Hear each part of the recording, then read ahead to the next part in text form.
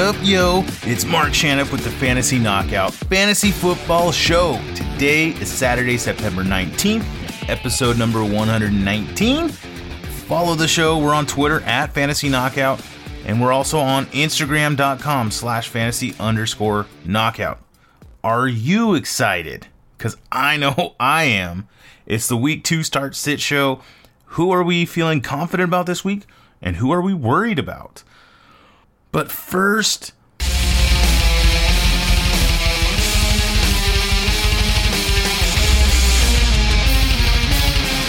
announcement. I want to give a shout out to Crawling Through Tutorials for that super dope riff. If you like that, please check out their music. They're on Spotify. They're on YouTube. I got a link to their link tree in the show notes, which will get you to all their social media stuff. Give them a follow on social media. They are a Southern California metal band. I met the drummer. He's really, really cool. Love these guys. These are pretty cool guys. Anyway, so announcements. The hashtag knockout giveaway is still going on. You have until October 11th to get all your entries in for the signed Kenny Golladay jersey. Do this at fantasyknockout.com. Also, at the website, I don't know if you guys seen the post. I am ranked 28th overall in accuracy for the week 1 rankings. So check out my rankings on the site. Again, fantasyknockout.com.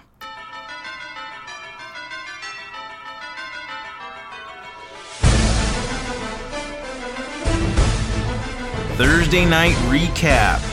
So the Battle of Ohio was a good one, but the Cleveland Browns become victorious. Nick Chubb, one of my favorite running backs, obviously we gave away his jersey earlier this year, he had a solid game.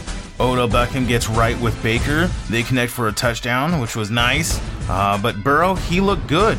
You can see he's still adjusting, making some basic rookie mistakes, but they stayed in the game, and he drove them down several times for scores. The Bengals, towards the end, they were down by 5 points with 5 minutes left, and the Browns got the ball, and they just run it down the way they are going to do all season long with Chubb and Hunt, and they looked amazing, and Kareem Hunt ends up scoring a touchdown on that drive, puts the game out of reach. And then also in garbage time, Joe throws one more touchdown to Tyler Boyd to help his fantasy week.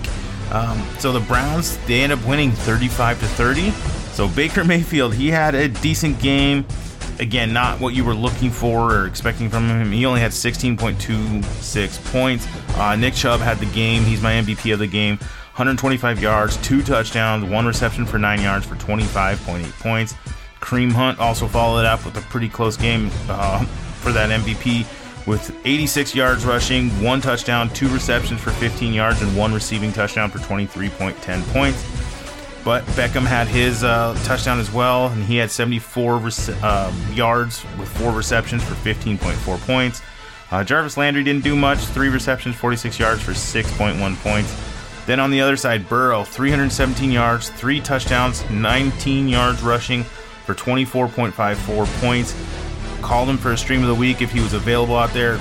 Felt comfortable playing him. He delivered for fantasy. Joe Mixon getting off slow this year. He only had 45 rushing yards, 4 receptions for 40 receiving yards, 10.6 points. AJ Green, this one hurt. It was like 13 targets for only 3 receptions, 29 yards for 4.4 points. And then Tyler Boyd was the receiver there to own in Cincinnati with 7 receptions, 73 receiving yards, and a score for 16.7 points. Do you have a question for the show? Then head over to fantasyknockout.com, click the Ask a Question tab on the site, send in your questions, be happy to answer them for you. Let's talk some news.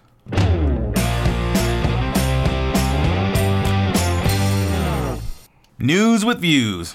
So running back Le'Veon Bell of the New York Jets, he has been placed on IR with a hamstring injury. He's going to be eligible to return in 3 weeks, so this is the short IR. This isn't the season-ending IR. Frank Gore or Josh Adams, they're going to be the running backs getting the workload. Still, I am not interested in having any Jets on my fantasy roster.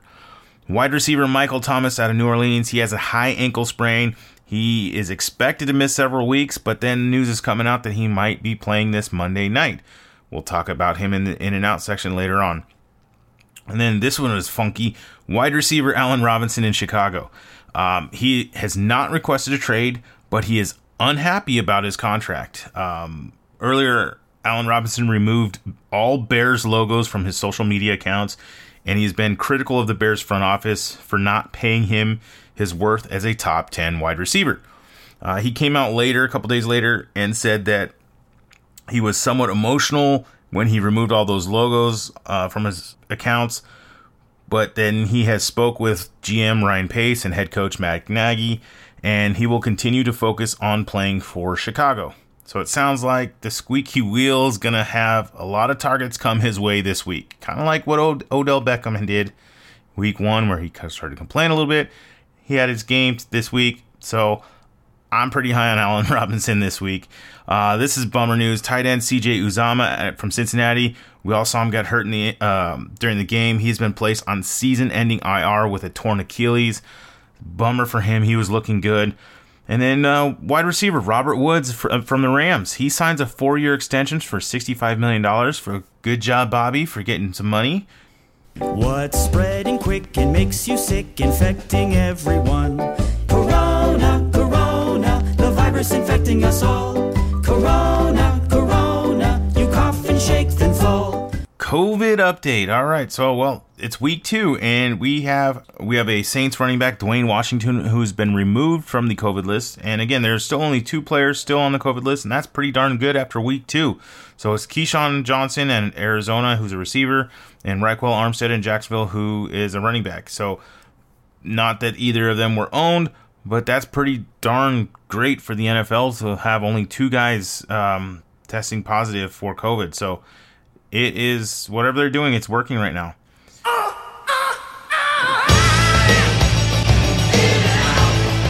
In and out. All right, so here's some players that I'm guessing I'm taking the stance on whether they're going to be in or they're out, and if they're in, are they worth playing? Or are they going to be sitting? What to do with some of these players? So started off with some running backs. Le'Veon Bell from the Jets. We said he's on the IR, so he is out for 3 weeks. James Conner in Pittsburgh. He's got the ankle injury. He is going to be in, and he's going to play. Philip Lindsay in Denver. He's got the turf toe. I think he's going to be out, so you don't play him.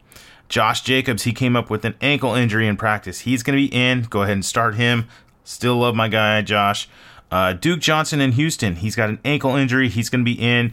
I'd sit him. I don't trust him to carry enough fantasy relevance this week. So then Miles Sanders, the last running back here, is out of Philadelphia. He's had the hamstring where he missed last week. He's going to be in. He's going to start. He's going to get his right tackle Lane Johnson back. So start Sanders. Tight ends, George Kittle from San Francisco. He's got the knee issue. He's going to be out. So who is it? Jordan Reed is now the tight end in San Francisco. So pick up Reed if you need a Kittle play. Jack Doyle out of Indianapolis, ankle injury. He's going to be out as well. So Mo Alley-Cox there in Indianapolis.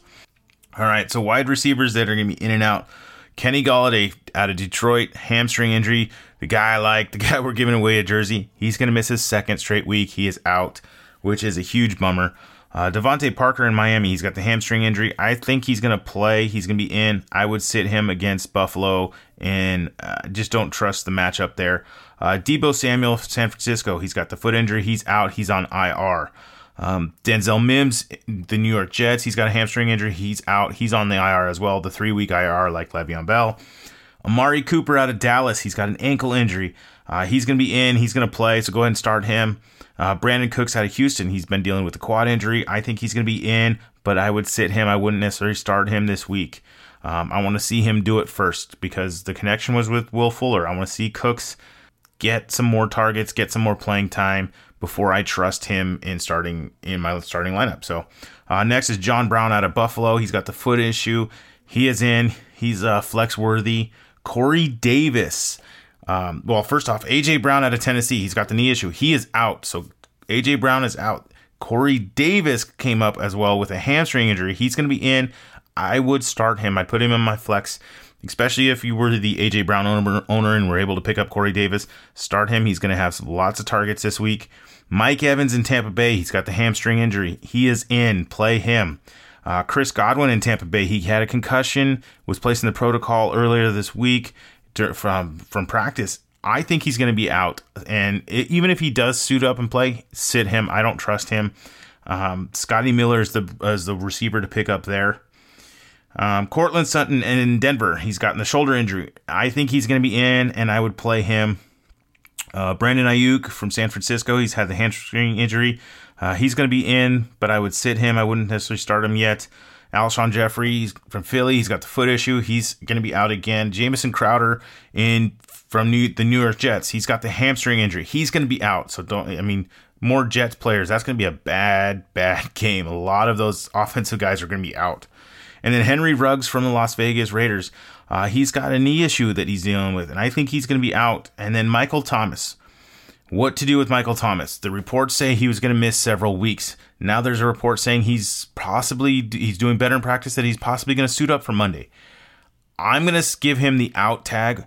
I have him on my in the listener league, and I am going to sit him. I'm not going to start him, and that's what I would advise most everyone to do. Pivot around there.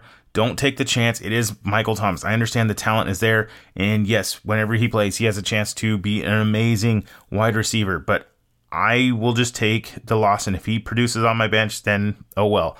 I'm going the safe route with that. I'm not going to take the gamble. And I think others should do the same if they are dealing with that decision. Let's get ready to rumble! Main event. All right, so Sunday morning we got about 10 games. Jacksonville versus Tennessee, Carolina, Tampa Bay, Denver, Pittsburgh, the Rams and the Eagles, San Francisco and the Jets, Buffalo versus Miami. San Francisco is going to just destroy the Jets. Minnesota in Indianapolis, Detroit, Green Bay, Atlanta and Dallas, and the Giants in Chicago. That's all the morning games. The afternoon games, Washington, Arizona, Kansas City and the Chargers, Baltimore and Houston. And then Sunday night is New England and Seattle. The Monday night is New Orleans and Las Vegas, and that Monday night is my lovely wife's birthday, so early shout out to her. Happy birthday, babe. We'll be celebrating at the bar you work at, having a wonderful time watching the Raider game. Their home opener in their brand new stadium on her birthday. Pretty cool, so we're going to be doing that Monday night. All right, so let's talk some start-sit players, guys to put in your flex, guys to start that I like this week. All right, so start off quarterbacks. Dak Prescott from the Dallas Cowboys. It wasn't the start that Prescott had hoped for last week, but he played the game smart, taking what the Rams gave him. Fortunately, the Falcons are a much more giving unit. There were 7 quarterbacks who posted 20 plus fantasy points against the Falcons last year. So start Prescott as an elite quarterback one this week. Next one is Phillip Rivers. We're going back with him this week. His first game as Colts uniform was a mixed bag, as he completed 78.3% of his passes for 363 yards and was pressured just 12.8% of the time, which was second lowest in week 1. But turn those yards into just 1 score and 2 interceptions, which was the old Phillip Rivers that we all know. And I don't know, depending on you love or hate. Now going to play at home against the Vikings. It could be a treat for him and the Colts pass catchers. The first week with the new group obviously didn't go so well. The downside to Rivers is that he offers no mobility, which wrecks your fantasy floor as a streamer. Rivers is going to be a mid to high end quarterback 2 this week. All right, quarterbacks to sit, guys that I'm not fond of or super high on this week. Matthew Stafford out of Detroit. He's losing his top wideout again. So we knew it was going to be a tough matchup for Stafford last week, right? Then you add in Kenny Galladay's injury, and it was a spot to fade him. All things considered, for him to walk away with nearly 300 yards and 1 touchdown, should have been 2 though, isn't the worst thing. So if Galladay is out, which he is, that's worrisome for Stafford's projection. I don't know how high his floor would be without Galladay, so can't really consider anything more than like a middling quarterback 2, if that's the case. Next one is Drew Lock out of Denver.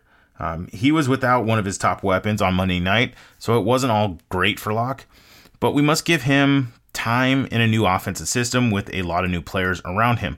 Unfortunately, time is not something he'll have a lot of against the Steelers. This is a defense that consistently swarmed Daniel Jones last week, getting into the backfield at will. We're expecting Cortland Sutton to come back this week, but the matchup is not one to attack for streamers. there will be better days. This is one where the Broncos are just projected to score 18.3 points. Running backs to start, guys that I like, it's Austin Ekeler out of the Los Angeles Chargers. It was not what Ekeler owners had hoped for in their first game alongside Tyrod Taylor. Sure, he got 19 carries that amounted to 84 yards, but he saw just one target. That's an issue, especially when you see that Kelly, the rookie, got the lone carry inside the 5-yard line. After the game, head coach Anthony Lynn said it's a priority to get Ekeler more involved. Expect a big bounce back this week against the Chiefs, who allowed the most receiving yards to running backs last year. Start Ekeler as an RB1 and expect big results this week. Next one is James Robinson out of Jacksonville. The only running back in the league who got 100% of his team's running back carries in week 1 was James Robinson. His 62 yards on 16 carries was actually pretty solid against the Colts' run defense. And don't forget, the Jaguars ran just 47 plays in the game. The issue here is game script. As we are fully expecting the Jags to fall behind early, Robinson ran 11 routes last week while Thompson ran 12 routes. So it's possible we see Robinson no matter the game script. Given his workload last week, he can be played as a running back 3/flex with a decent floor, though his ceiling leaves a lot to be desired. Running backs I'm not fond of, Cam Akers of the Los Angeles Rams. We knew it would be a timeshare, and though I said that Brown would have a larger role than most expected, no one guessed he'd lead the team with 21 touches. We heard Sean McVay say he wanted to steal a page out of Kyle Shanahan's book, and he did just that in week 1, as his running backs combined for a massive 39 touches in a win over the Cowboys. The Eagles' run defense is going to be a much tougher test. Akers was the clear number 2 ahead of Henderson, but he did nothing to separate himself. Akers should be considered a volatile running back 4 until further notice. So sit and hold on Akers, not necessarily starting and playing him yet. Then Frank Gore from the New York Jets. Gore is sure to be the starter with Le'Veon Bell out, though it was Adams who played more snaps in the second half with the Jets when the Jets fell behind. He played on 10 passing snaps while Gore played just 4. This game figures to be a lot like last week in terms of game script, where the Jets running backs totaled just 18 touches. I have Gore who will start and likely receive goal line touches as a low upside running back 4 this week. Wideouts I want to start, Adam Thielen out of Minnesota. Despite the Vikings passing the ball just 25 times in week 1, we saw Thielen get 8 of them, which amounted to number 3 wide receiver performance. Now Thielen gets to go against the Colts secondary that just allowed the Jaguars receivers combined for 11 receptions, 109 yards, and 3 touchdowns on just 12 targets. Thielen is a can't-miss wide receiver 1 in this matchup. My next receiver I like is the squeaky wheel himself, Allen Robinson of the Bears.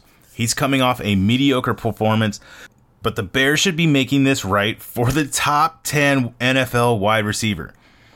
It'll be business as usual for Robinson this week, though he'll have a tougher matchup than he did last week.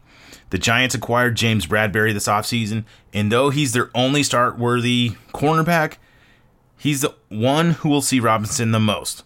Bradberry was charged with giving up 2 touchdowns in his coverage last week, so if the Bears get creative with Robinson, he'll be just fine. Start him as a low-end wide receiver 1.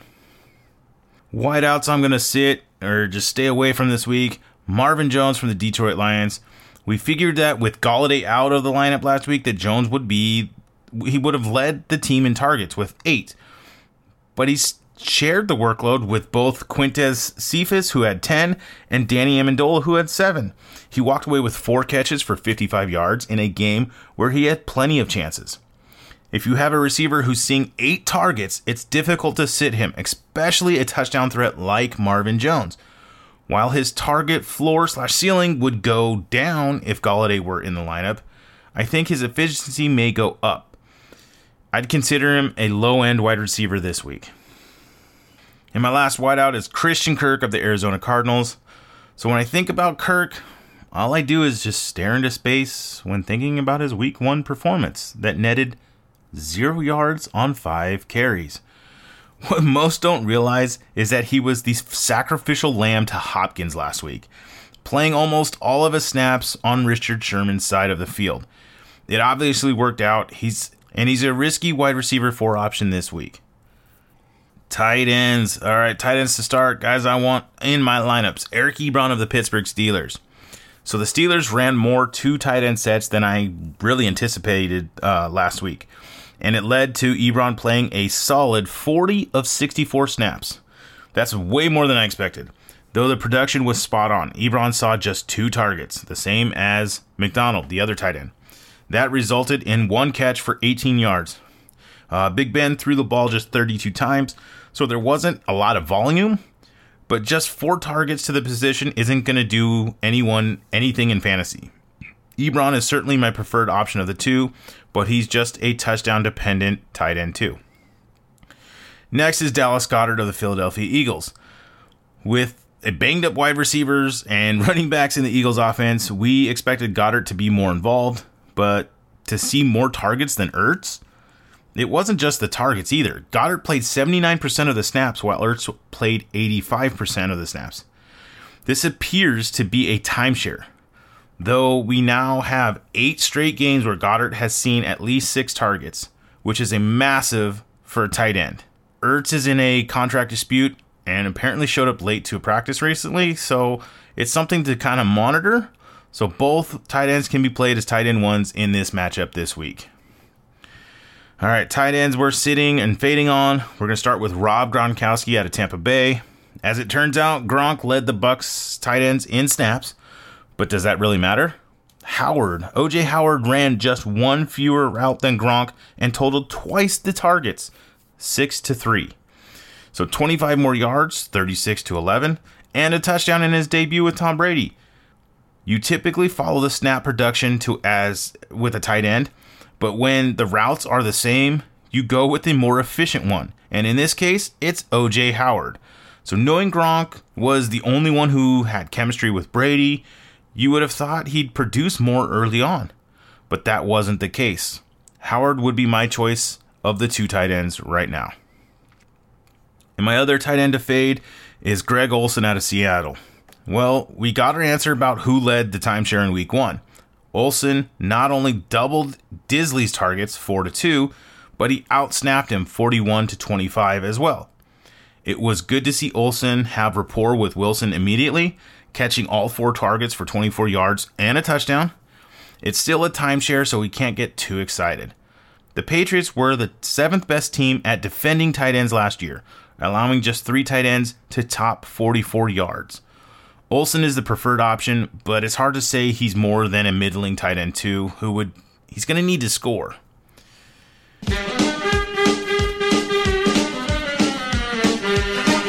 Starts of the week. All right, so quarterback, Josh Allen out of Buffalo. We're doubling down on him. Did you know that Allen's 316 yards in week 1 was the first time in his career he threw for more than 266 yards? It's odd because he only averaged 6.8 yards per attempt, and he left more production on the field. Fortunately, the Bills just saw a blueprint on how to attack this defense, as Cam Newton, who's the closest comp to Josh Allen, only threw the ball 19 times, but he ran the ball 15 times for 75 yards and 2 touchdowns. In 2 games against Miami last year, Allen posted 21.3 fantasy points and 33.8 fantasy points. While they've gotten better, Allen clearly gives them headaches. Fire him up. Excellent.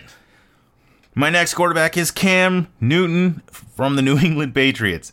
He looked like he shred weight from his Carolina days. Josh McDaniels built this offense for him to succeed. The Seahawks are going to need to blitz in order to create pressure, as their front 7 is not very imposing. That leaves their cornerbacks vulnerable. The question will be, can Cam capitalize like Matt Ryan did last week when he threw for 450 yards? If Newton breaks that first line of defense, it could be off to the races. You should also know that this defense allowed 5.98 yards per carry to quarterbacks last year, the most in football.